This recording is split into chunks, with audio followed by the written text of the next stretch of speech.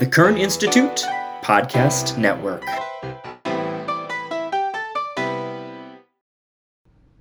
Hello and welcome to Medical Education Matters. I'm Michael Brown, and I'm so excited to bring you a couple of conversations that Herodotus Elenis and I recorded with two of our collaboratories.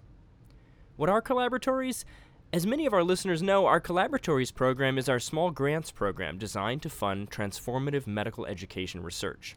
The word collaboratory combines the words collaboration and laboratory, and it refers to a group of people from different backgrounds and at different institutions who use their differences and their unique perspectives to solve a problem in a new and innovative way. We launched this program back in the fall of 2020 with a request for proposals. We went from letters of intent to full proposals, and then we ultimately funded 6 research collaboratories. So their funding started in the summer of 2021, and then in the summer of 2022, we extended funding for all of these collaboratories for another year. So these conversations are designed to hear about the program so far and about their plans for this second year of funding. In this episode, we talk with Anna Cianciolo at Southern Illinois University about her collaboratory, led by Principal Investigator Deb Clayman, focused on data science approaches to understanding the nature of character. We then talk with Dave Hayden at the University of Massachusetts about his program investigating the role of learning communities in professional identity formation. We hope you enjoy the conversations.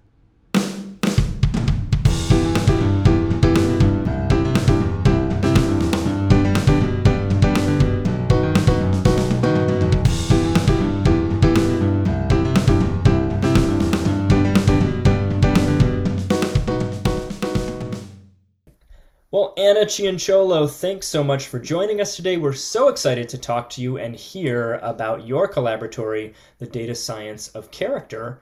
We don't have to get too overly formal here, but could you get us started by just telling us a little bit about yourself?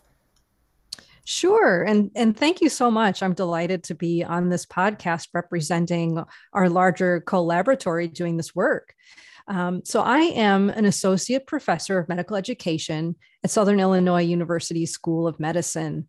And I'm also editor-in-chief of Teaching and Learning in Medicine, a journal that was launched by Terrell Mast and Howard Barrows there at SIU School of Medicine in 1989.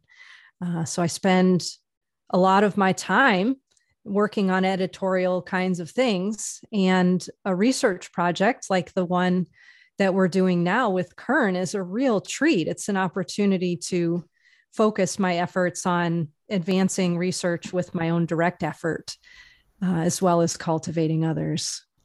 So we already named the title of your project, the Data Science of Character, and you mentioned all the other folks you get to work with. Can you do a quick rundown of those so we make sure we get to hear their names as well? Sure. At Southern Illinois University, I'm working with Deb Clayman. And I'm also working with, our project includes a number of different community and trainee consultants. So at SIU, our trainee consultants are Shri Patel and Madison Bandler.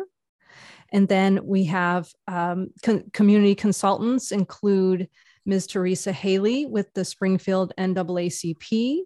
We're also working with Mary Hardy Hall, also at the NAACP. Ms. V. Crawford as well. She's an independent consultant. At other universities, we're working with Bridget O'Brien at UCSF. She's a critical part of our team. And then we have 2 trainee consultants in residency. One is at UCSF, that's Eileen Portugal, and Alan Garib, who's a resident at Kansas University Medical Center. What a fantastic team, Anna. It sounds like both you have quite a few members from your university, but also around the country, which I'm sure makes the collaborative effort even more fun. Could you just share with us what prompted you to propose the project as your topic of research? I know obviously your background and all of the editorializing part that you do for the journal, but I'm just curious about the project itself. Absolutely. So it was interesting how it came about. We at SIU we have a a bi-monthly, twice a month research meeting that includes members of our department and then other faculty who are interested in medical education. And when the call for proposals came out, we discussed the call in one of these research meetings. And there was a lot of resonance around this idea of what is character and how would we go about assessing it if we're going to support a character development process. And the questions that we raised about these things resonated with me, given the background that I have in such topic areas as performance assessment, as well as the challenges of unobtrusive assessment. So back before I became a medical educator, I was doing training in education, research, and development for the US Army.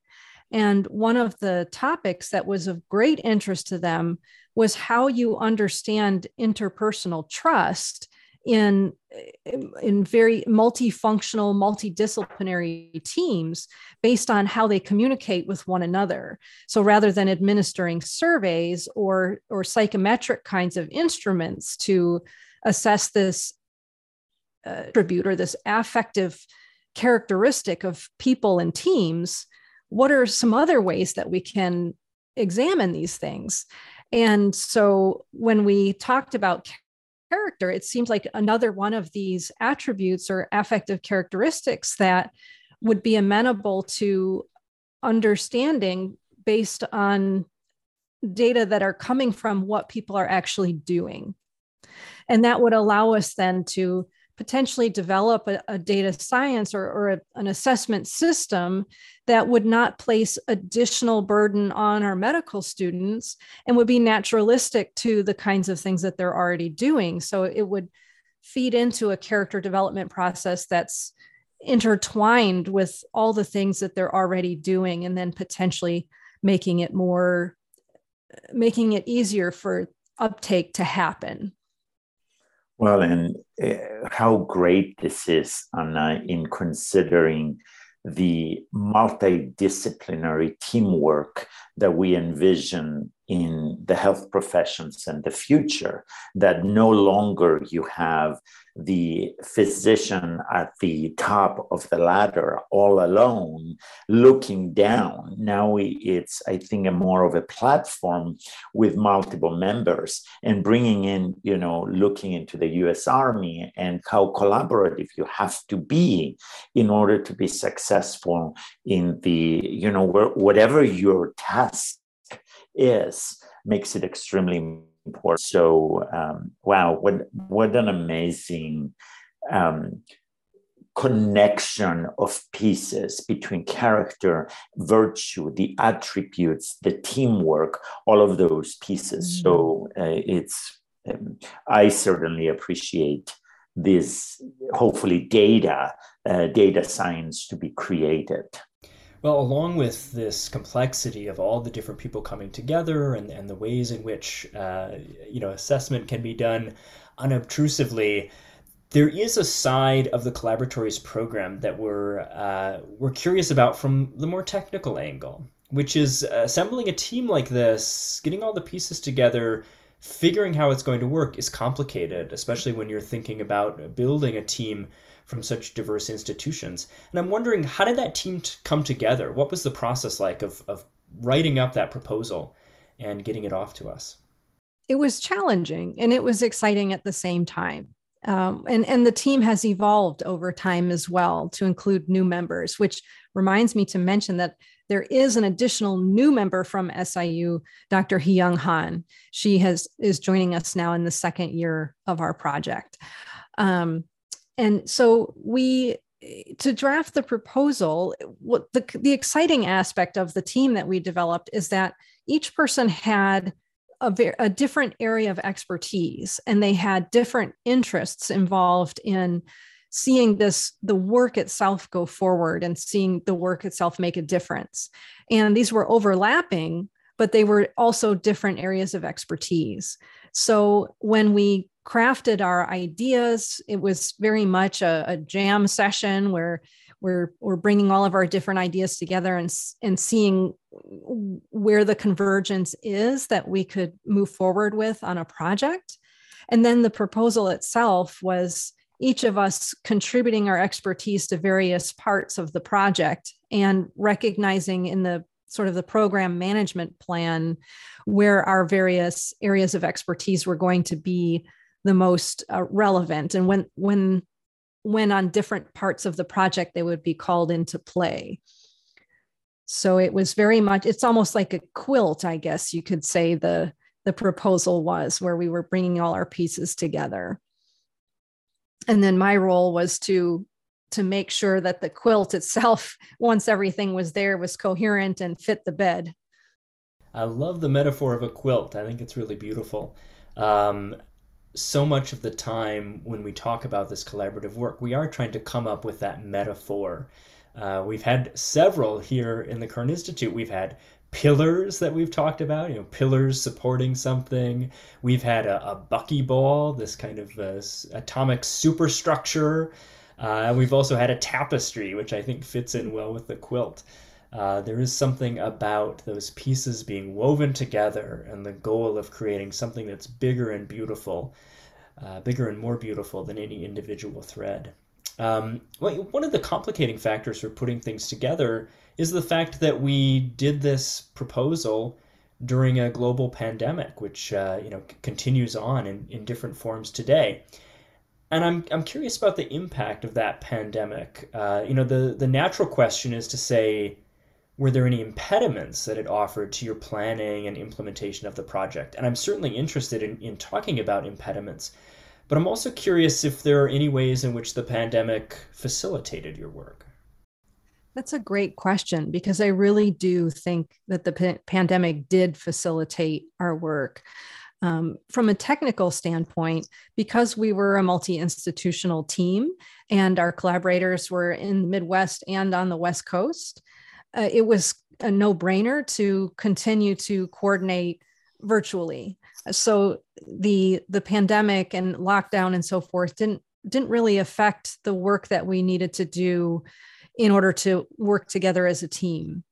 And the initial stages, the initial, I guess 9 months of our project was oriented on literature review and honing our concept of character that we were going to move forward with. And of course, that kind of work is also very amenable to largely remote work. So we didn't experience any real challenges to doing the work itself from the pandemic.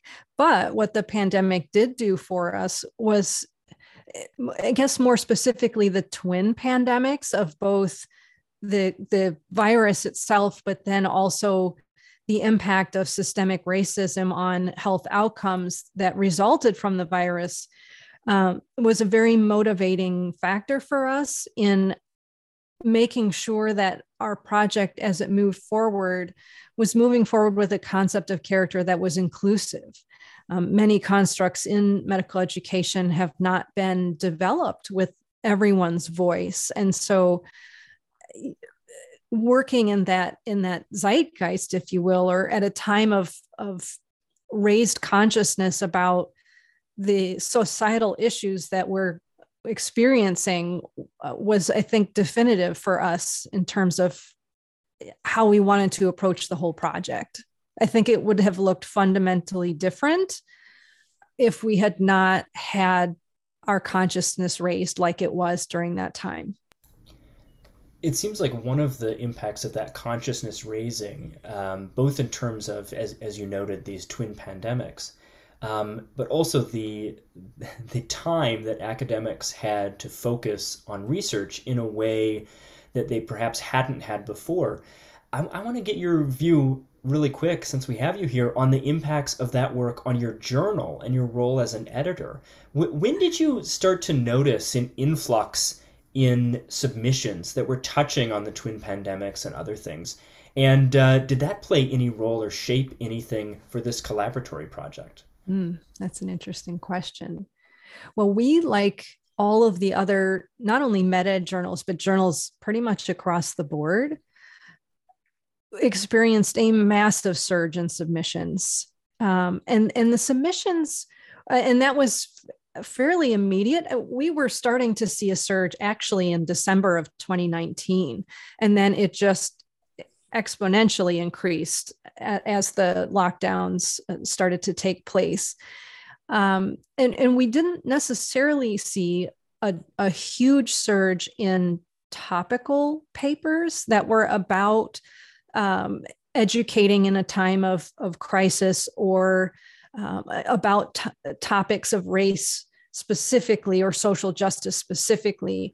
But we were seeing what I felt that we were seeing was, as researchers had more time because of lockdown to devote to writing and reflection, and they had more cause than ever to take that pause and do that reflection, that we were, as a journal, serving just a really important role in maintaining people's sense of meaning and purpose and mental health through this crisis. And people were, as you see with the transformational times, people were writing their way through this crisis. And as journal editors, we were seeing this from a scholarly, in a scholarly way. And so seeing myself and our editorial board as serving that role, so it sort of turned my attention back again to this question of character and caring. It just made it apparent to me how character and caring just isn't just something we do with our medical practitioners or our trainees. Character and caring is something that can be infused in all aspects of medical education, including scholarship. There is a role for these things in scholarship, and it goes beyond ethics, just straight up research ethics. And it goes into how we position ourselves and see ourselves as part of this larger community that's trying to advance understanding. So there was a lot of synergy between what was happening at the journal level, even as everyone else's engagement in research made it harder for me to engage in research because we had this surge of submissions. So thankfully it was energizing. So what reduced time I had, I made the best use I could out of it. And I saw part of some of your preliminary results, but what interests me in the statement that you just made was the fundamental pieces that perhaps were incorporated in the project because the pandemic occurred. So the inclusivity, that piece of perhaps healthcare disparities, the systemic racism, and all of those pieces that perhaps might have escaped the initial project, they were definitely part of the project. So that brings me to the part of, it's a year later, preliminary results. Any chance you can share some of what you found that may be beneficial for our audience to hear? Sure. One of our key findings, and this will be a surprise to no one, is just the incredible complexity that is character. And it's not just complexity because it's a hard construct necessarily to get your hands around, but that there are so many different people from different lines of work, different philosophical traditions, just different everything, that are taking their own look at character and owning it in their own ways. So there was a lot of complexity that we had to wade through in that first year of the project to understand how are we going to define character such that we can move forward with an assessment a program that would eventually lead to a data science. I'd say another key finding that we had is, and this is directly tied to the pandemic, is so the twin pandemics heightened our awareness of what the world is calling for physicians that go beyond our ethical frameworks, that go beyond our professional frameworks and that have guided our instruction of medical students for centuries.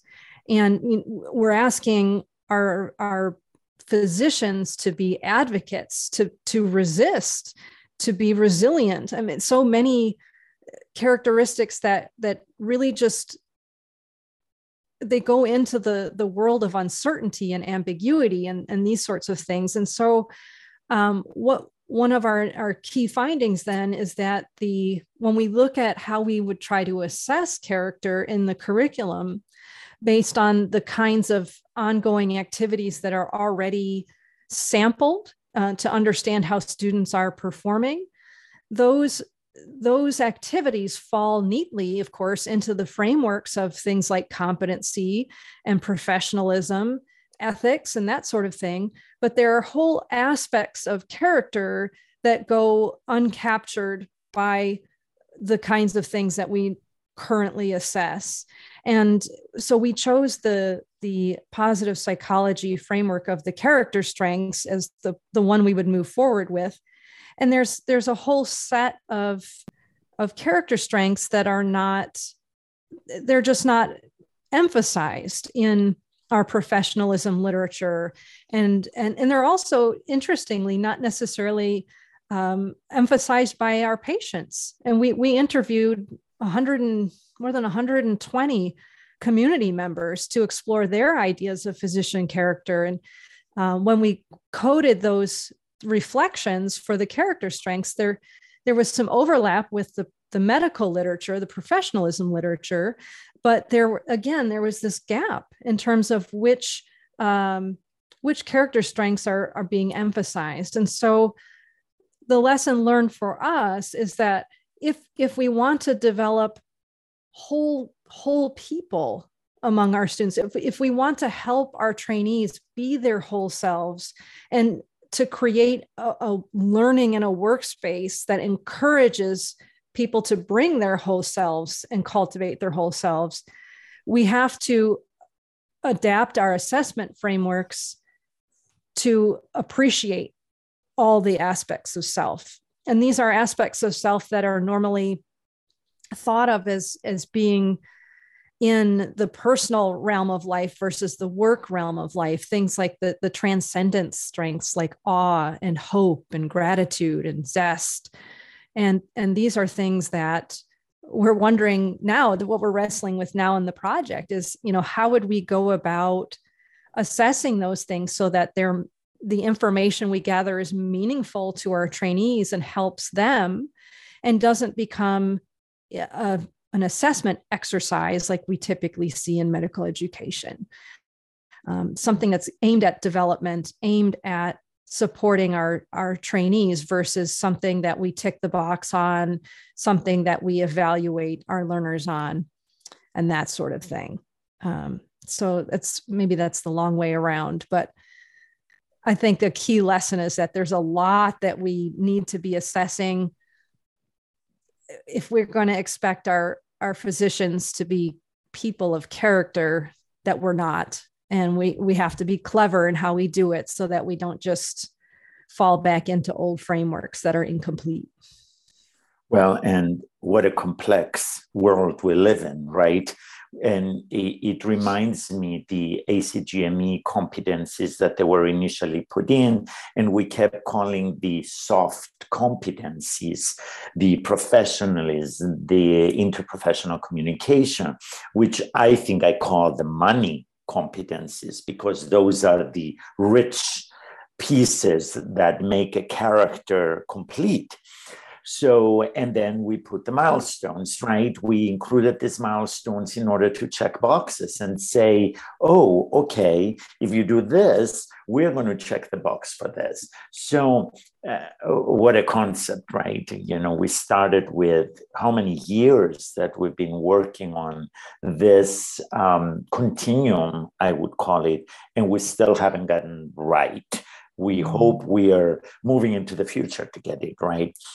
I'm curious about, again, trying to tie a little bit of your own work with the journal. With all of this submission of education material.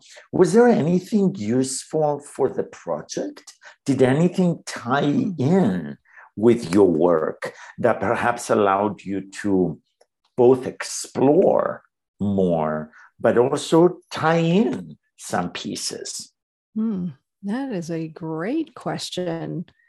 And honestly, I'm not sure that the submissions themselves tied in helpfully to the project. I think that character is relatively understudied in medical education literature, at least the kind that we receive at TLM. We do have some papers that we've published relatively recently that do talk about aspects of character, and they're important contributions.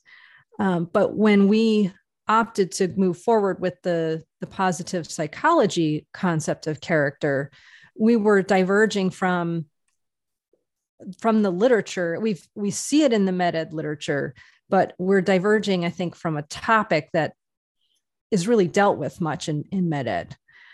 So in that respect, I think the papers that were most influential to our thinking were coming from other places. That said, again, the whole process of editing in a reflexive way was very informative to how we approached the project, at least for me, because it was a praxis, I guess. It was a hands-on way of living, reflecting on the character's strengths and living what they mean to me. So they brought a different kind of contribution to the project by shaping my own lens, I guess, that I was approaching the project with. And, just actively trying to find ways to express and demonstrate character, doing the above and beyond kind of advocacy work, and what that looks like when you're in an editorial role, which is typically not associated with advocacy. How do all these things look, and what kinds of things am I going through that our students might go through, or our faculty and staff might go through, because we're envisioning a wholesale institutional change by assessing character, not just something that's where the onus is placed on medical students. So there were definitely tie-ins, but ways I would not have expected when we started out. Yeah, it's interesting that there's this sort of challenge and opportunity that you had to both demonstrate the character skills that your collaboratory is studying, but also then have that reflexive lens back on how am I handling this influx that we're receiving, this extra work for me, this different opportunities to use my time because of pandemic restrictions that I see my colleagues taking advantage of in a certain way. How do I navigate that, as perhaps I don't have that time to do it? And I'm curious about other challenges that you faced in this particular project. There's one specific area that I'll just bring up because I'm curious if there were challenges in this notion of the intensive involvement of community members and the incredible gift that they gave to your collaboratory of their time and their expertise and their wisdom and their observations about physicians and the medical system. Were there any particular challenges in making that piece of this project such a success? That's a great question. We, with the incredible efforts of our community advocates, Ms. Haley, Ms. Hardy Hall, and Ms. Crawford, it was incredible how they were able to marshal community members to share their insights with us. And they faced the greatest challenges in terms of asking I was part of several of the focus groups, but I wasn't there for all of them. And when you're asking the community, especially because we specifically welcomed the input of communities of patients who are typically seen as problematic by the healthcare field. So these are people with additional healthcare needs. There are people who make extensive use of the healthcare system. There are people who are often difficult to treat with the way our healthcare is currently aligned. So when you start to get stories from these people, they can be reliving traumas that they experienced when they felt gaslit by medical providers, when they narrowly escaped severe illness or death because they were not listened to by healthcare providers. So one of the challenges is, as an institution representing a research project, is making sure that our community members feel heard and that they get concrete feedback about what we're doing with what they told us. And we have to communicate that in a way that is immediately accessible to them, rather than in, say, the kind of summary of a project update that we might produce for the Kern Institute or other scholars. So the in a nutshell, that key challenge is treasuring and cultivating that relationship in a very open way, being open to changing and to communicating in ways that are new, so that we can have this be a bi-directional and a long-term relationship, not just a one-off set of focus groups or interviews. It's one of those examples where the people who we can learn the most from are also the people who probably have the least interest and motivation in helping us learn those lessons because of these experiences they've had. So navigating that, I found that so fascinating. And I'm so glad you were able to connect with these community advocates and leaders to help those with so much to give recognize that value can come from this, and that things will come back to the community. It's not just a one-way street. We kind of talked about community, and we talked about the teams and character and virtue and all the complexity. There's so many ways that this project can go. I'm just curious of your expertise and your team members' expertise of where do you think you want to take this? Yeah, well, there's two paths that we want to take next and in the coming year of the work that we're doing. And they're actually very tightly interleaved. And that is, we want to now, we've identified the rough architecture of what an assessment framework would look like if we were to accomplish a kind of programmatic assessment of character. But the architecture is one thing, and the actual assessment exercises and how you represent the assessment data are another matter. And so we want to work on now fleshing out what will the actual assessments look like in this larger project and assessment framework. And the other direction that we want to take is we want to actually now start with character development activities themselves. Deb Clayman and our student consultants are really excited about what we can do to not only to help students develop in their character strengths that are maybe not given time and space in the curriculum, but also what are the kinds of things we can do with staff and faculty and our institutional policy that can create the space and the safety for people to bring their whole selves to their learning and teaching environments.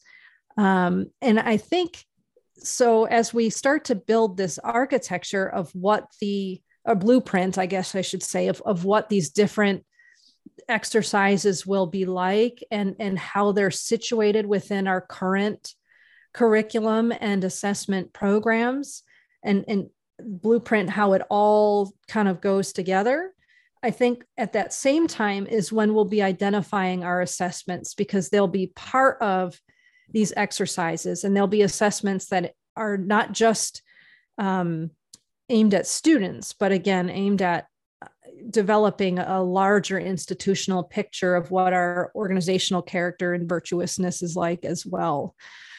We can't expect our students to develop their whole selves if there isn't a single person role modeling, bringing their own whole self to work. And if our policies don't give students time to develop that whole self, even if it means extracurricular kinds of activities. So those are the two main directions that we're going in, and I think that they're going to feed off of each other very nicely. And isn't that interesting how we always talk about these systemic changes that we need to make in order to provide us with the platform to promote whatever we are doing? Because nowadays, in our whether it's medical education, whether it's business, whatever domain you want to talk about, it's a big piece, right? It's that systemic change that we need to make in order to provide us with the support and resources and forward movement. So as we're closing off, I'm sure our audiences would love a couple of take-home messages from you and your team. Is there something that you would like to leave us with? I guess one of my items would be actually a question. And so we see in various interventions to try to improve students' empathy with patients, or their communication skills with patients, all things that reflect character and that patients want, we see a lack of lasting or meaningful change. And so the question that I want to put out there is, if we, how can we expect our medical practitioners to be empathetic and to be good communicators if we don't also actively foster things like their gratitude, their humility, their hope, and their curiosity? And so when we think about what it is that we want to develop, what are the other sides of the coins that we're failing to look at in order to create contexts and create capacities that are going to promote character in medicine? I think that's been a big, big lesson that we've learned from our project. The other, I guess I would say, is I think our team wholeheartedly embraces this idea that we can't pour old wine into new casks. We don't want to approach assessment of character with the old models of assessment that have been the framework for everything we do in medical education for a very long time. So our take-home message is, you can't, if you're going to assess like you've always assessed, you're going to get the characteristics that you've always gotten. And it's time to really do something quite novel and different, which may seem scary to some, but we're excited about it. I think a little bit scary fits well with the audacious type of proposals that we called for when we put out the RFA for these collaboratory projects. So I think landing on scary is probably a pretty good place to land. Anna, I want to thank you so much for taking time to talk with us today. I know our listeners are loving getting to hear these more intimate conversations about the collaboratories. And we look forward to having you back as your team continues your second year of work here. And we look forward to hearing what new results come out of this. Thanks so much. Thank you. It's been a delight to chat with you.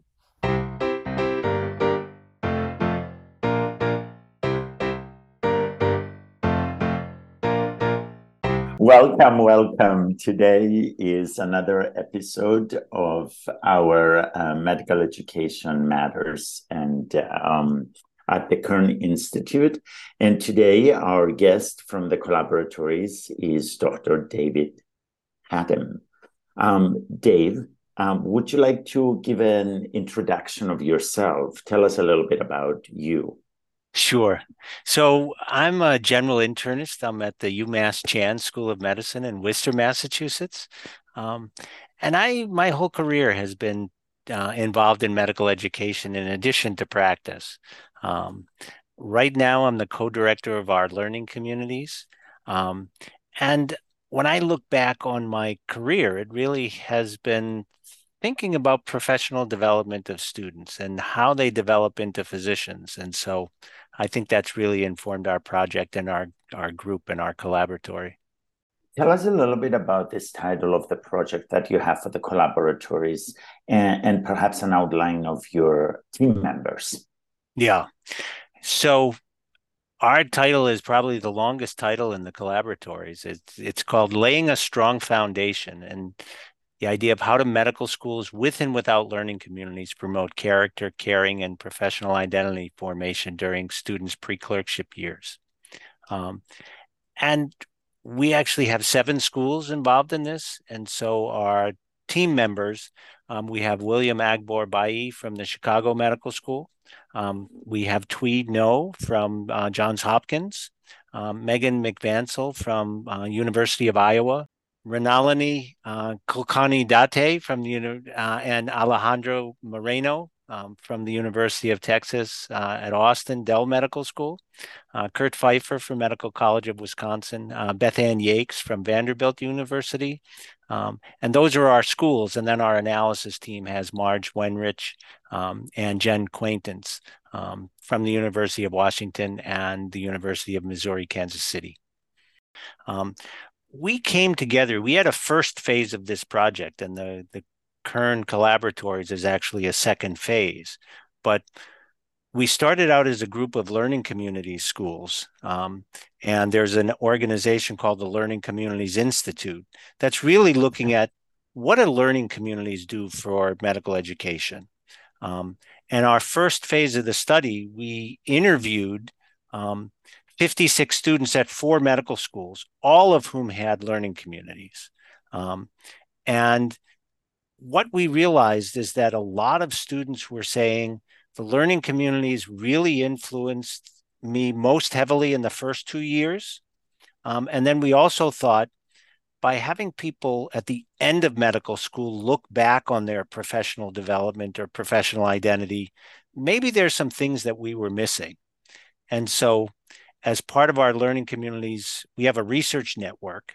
And so a group who was part of this first project said, let's look at just the pre-clerkship years and see what's happening, because that's what the students were saying, is the learning communities are really influential then.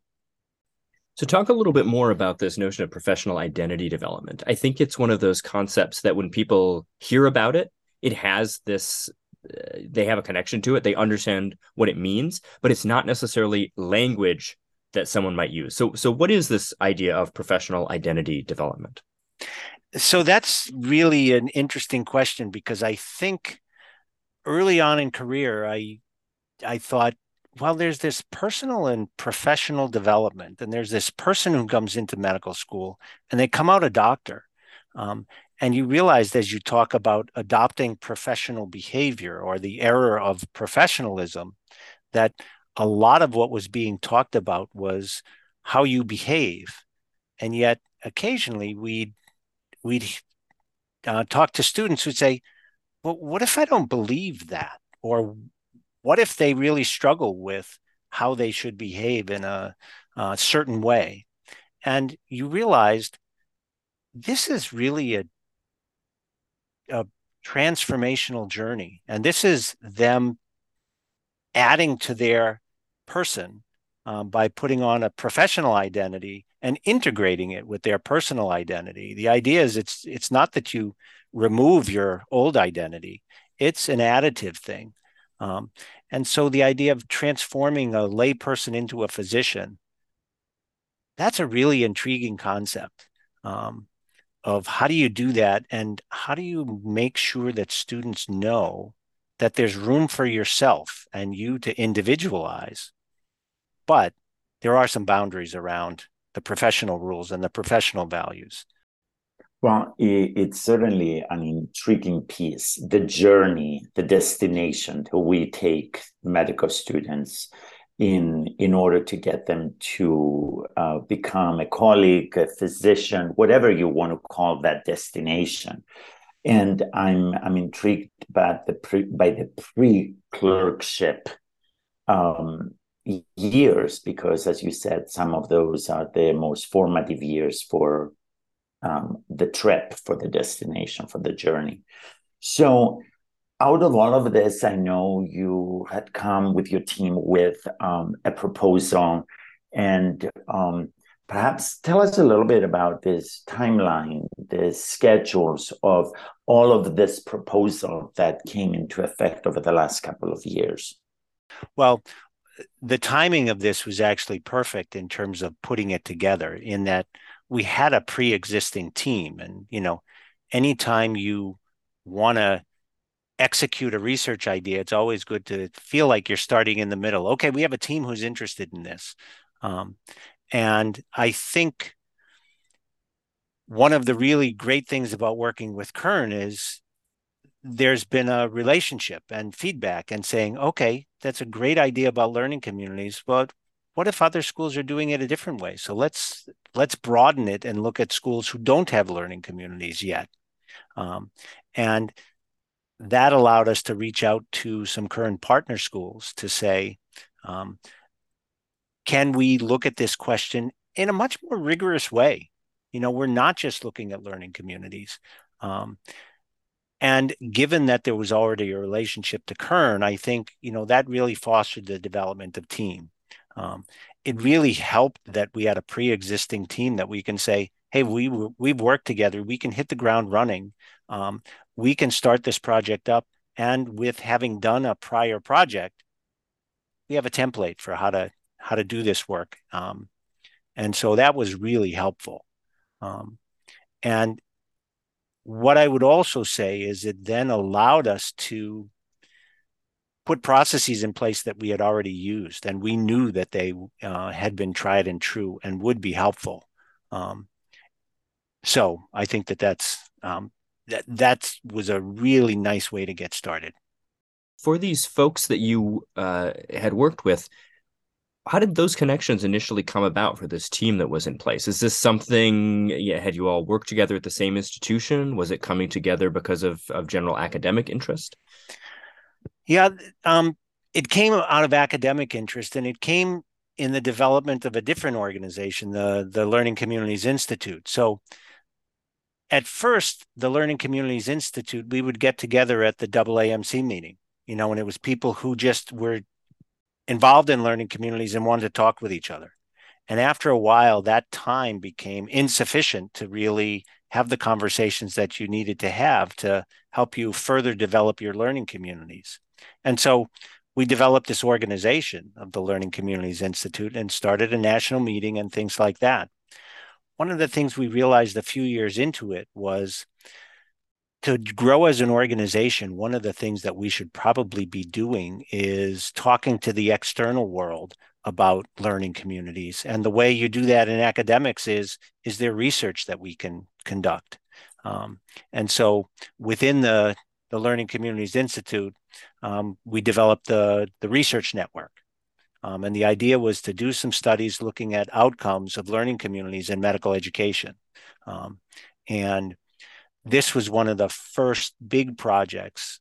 We sort of had some smaller projects looking at faculty outcomes in learning communities, but pretty early on, there was a subgroup who said, I really think learning communities is doing something for professional identity formation, and let's start a project looking at that.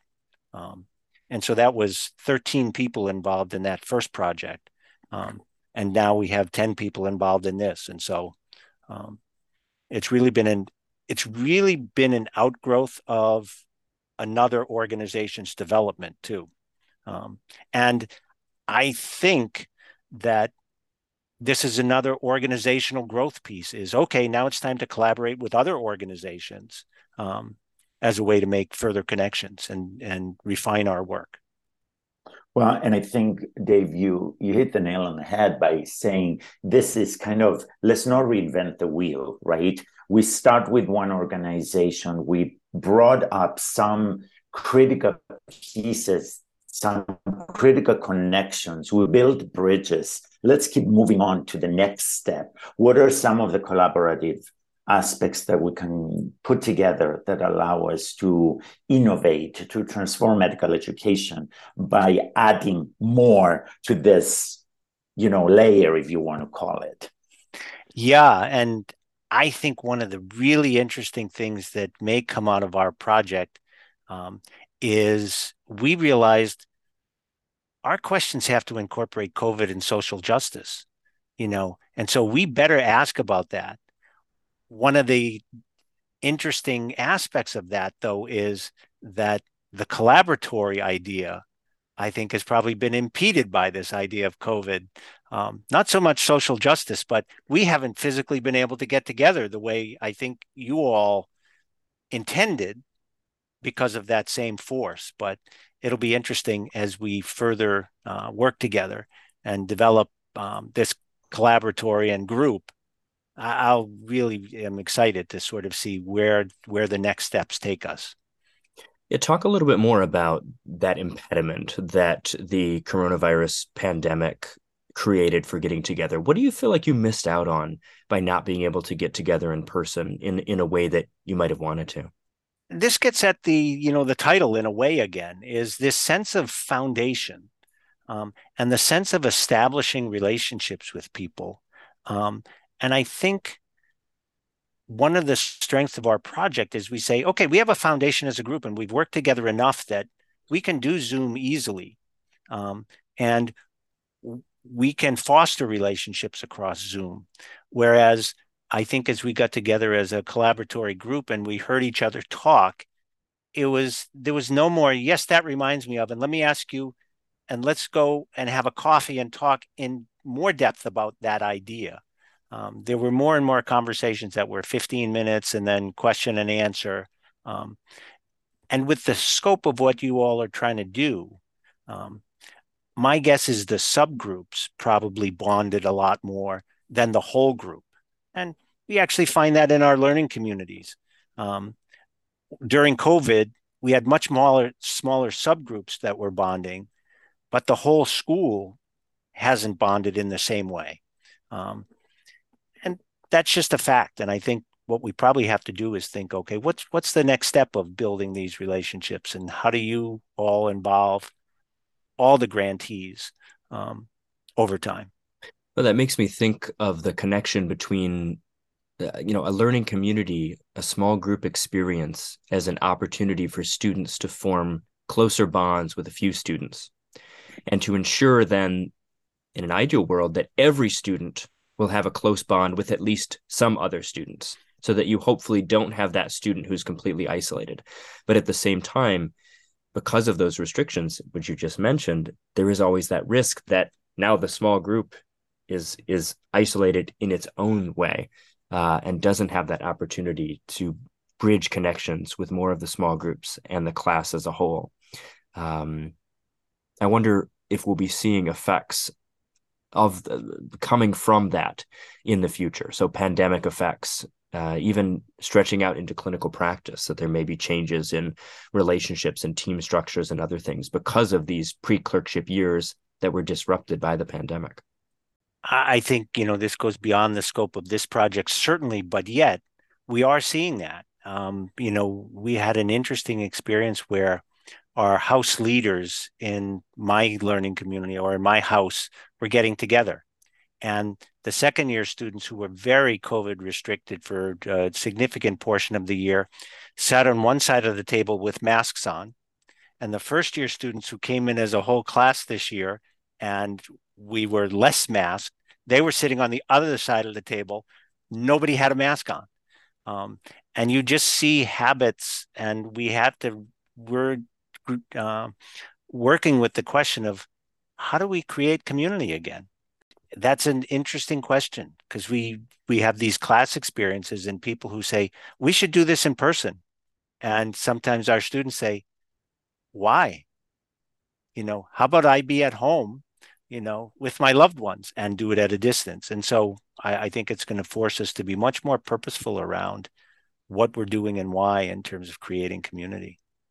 David, just a question for me about the pandemic and again some of the maybe challenges or opportunities, as you said, be at home and provide this small group from my own home with my loved ones. But I'm curious about, from faculty perspective, who are essentially your team leaders, how has that affected them in this learning communities and being in isolation themselves? Yeah, I'm not sure that we absolutely have a handle on that just yet. Whether that influenced our response rates, I think that as I send out emails saying, please fill this out, whether this is just another in a series of emails, I think our target was the 35% response rate.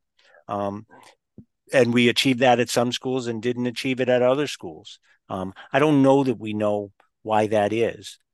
I do think that at some of the schools and with some of the data, you can see some students really answering in a very rote way, whereas there were other students who really took it seriously and really thought about it and reflected on it. We don't absolutely know that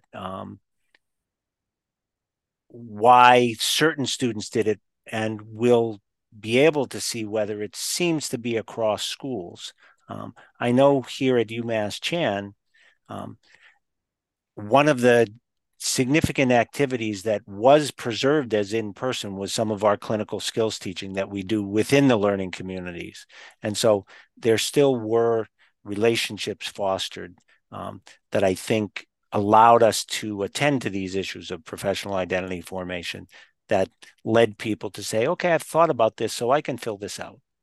It's very interesting. I think we have so um, many future directions with this pandemic, these 2 years, that we will always say the before and after the pandemic, which I think that's an interesting part for any of the research, whether it's in education or clinical or anything we have done. My question to you is, it's been about a year and a half since the award was given. Is there any chance you can share some of the preliminary results that you might have had of the project? The way our project worked really was the first year was very much data collection. And the second year is data analysis, which we're pretty immersed in.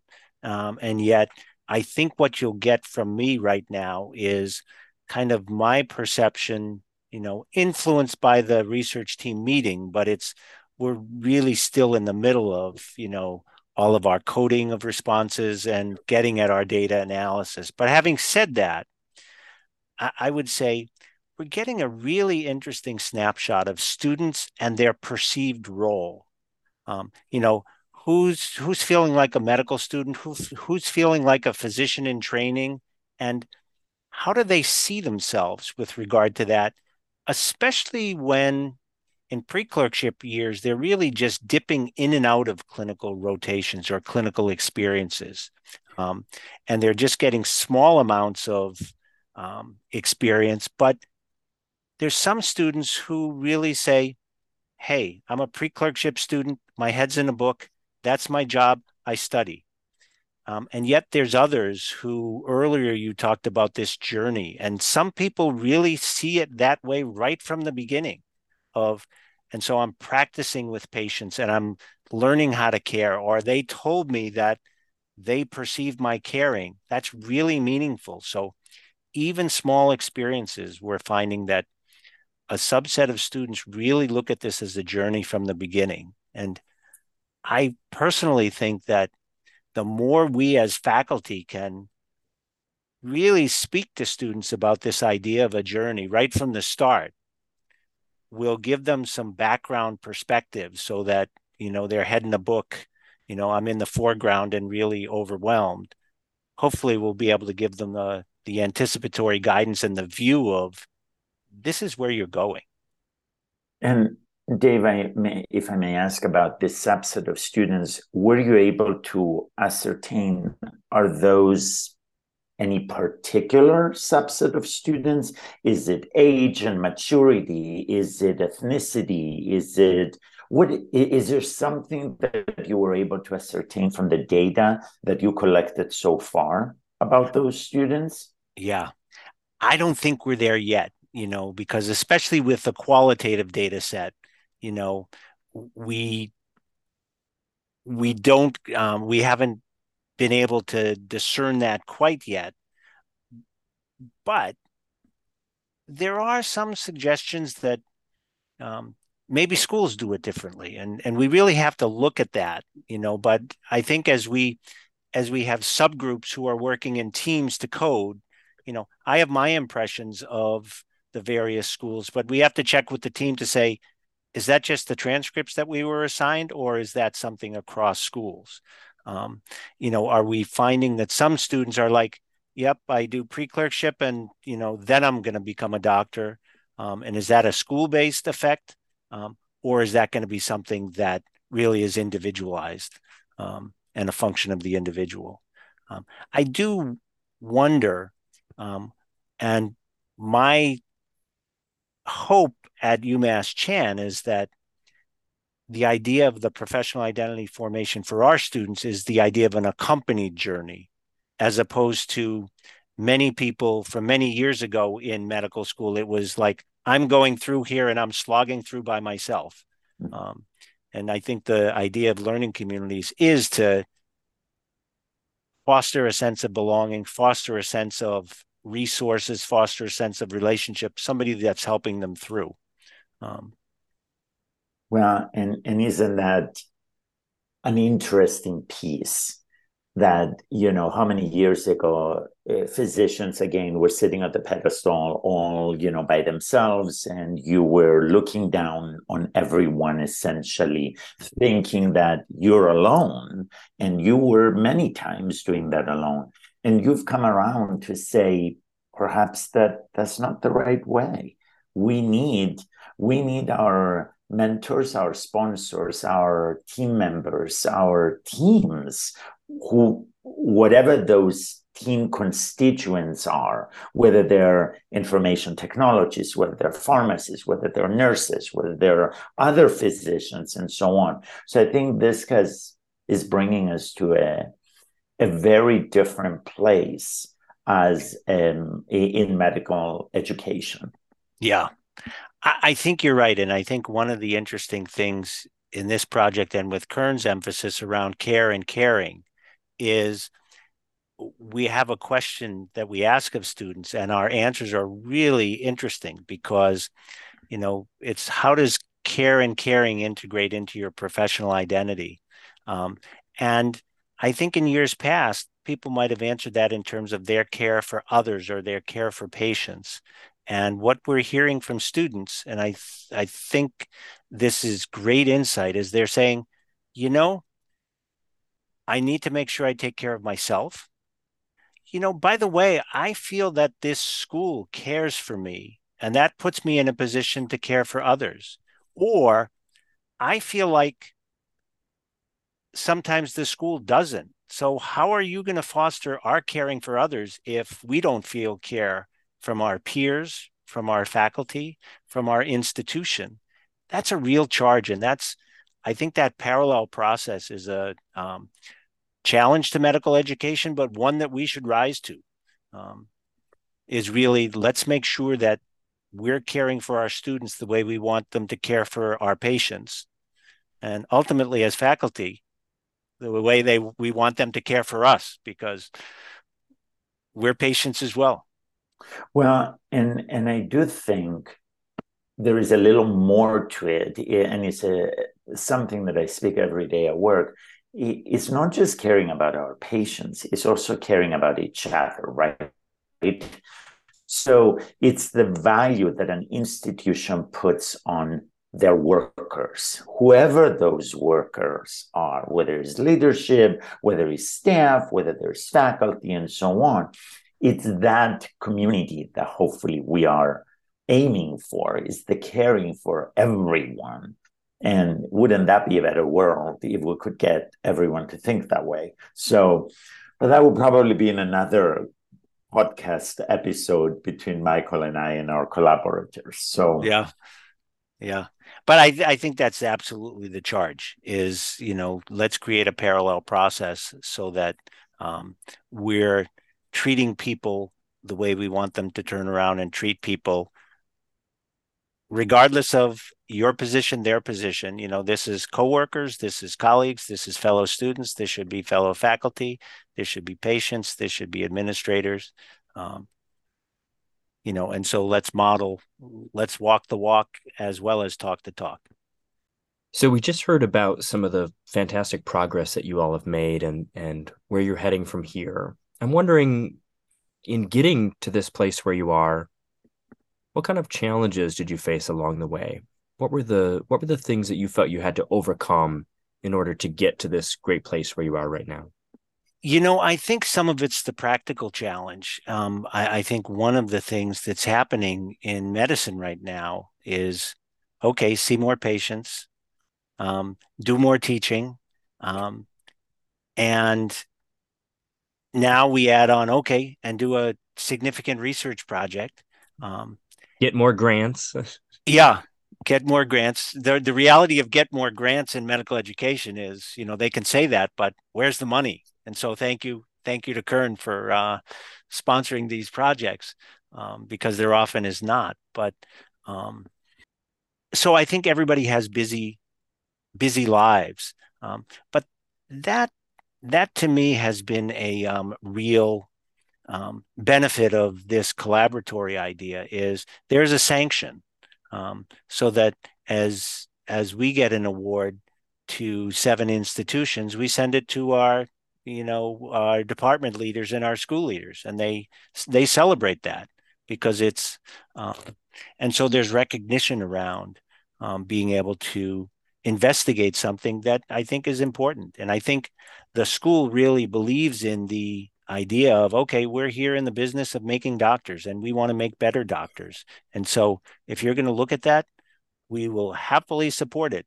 Um, and if you are able to get funds for that project, we'll support it even more. I think you started out by saying, what are the challenges? And some of it's time, but I think, as with everything, um, there's a silver lining to this.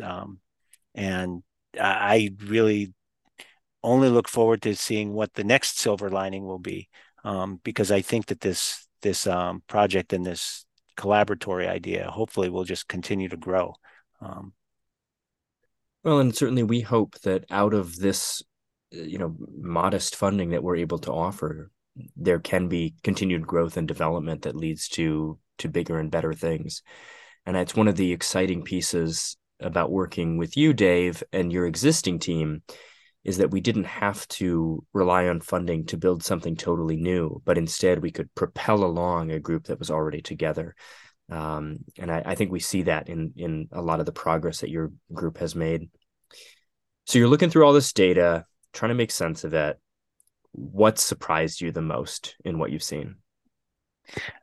I think surprises are always interesting because I think that I was talking to our group a couple of phone calls ago, and I said, if we were to talk about the best things about this group, what would you say? Everybody said, this is fun. And just the idea that we're getting together and enjoying each other, and developing relationships and having fun with it and what we're learning is great.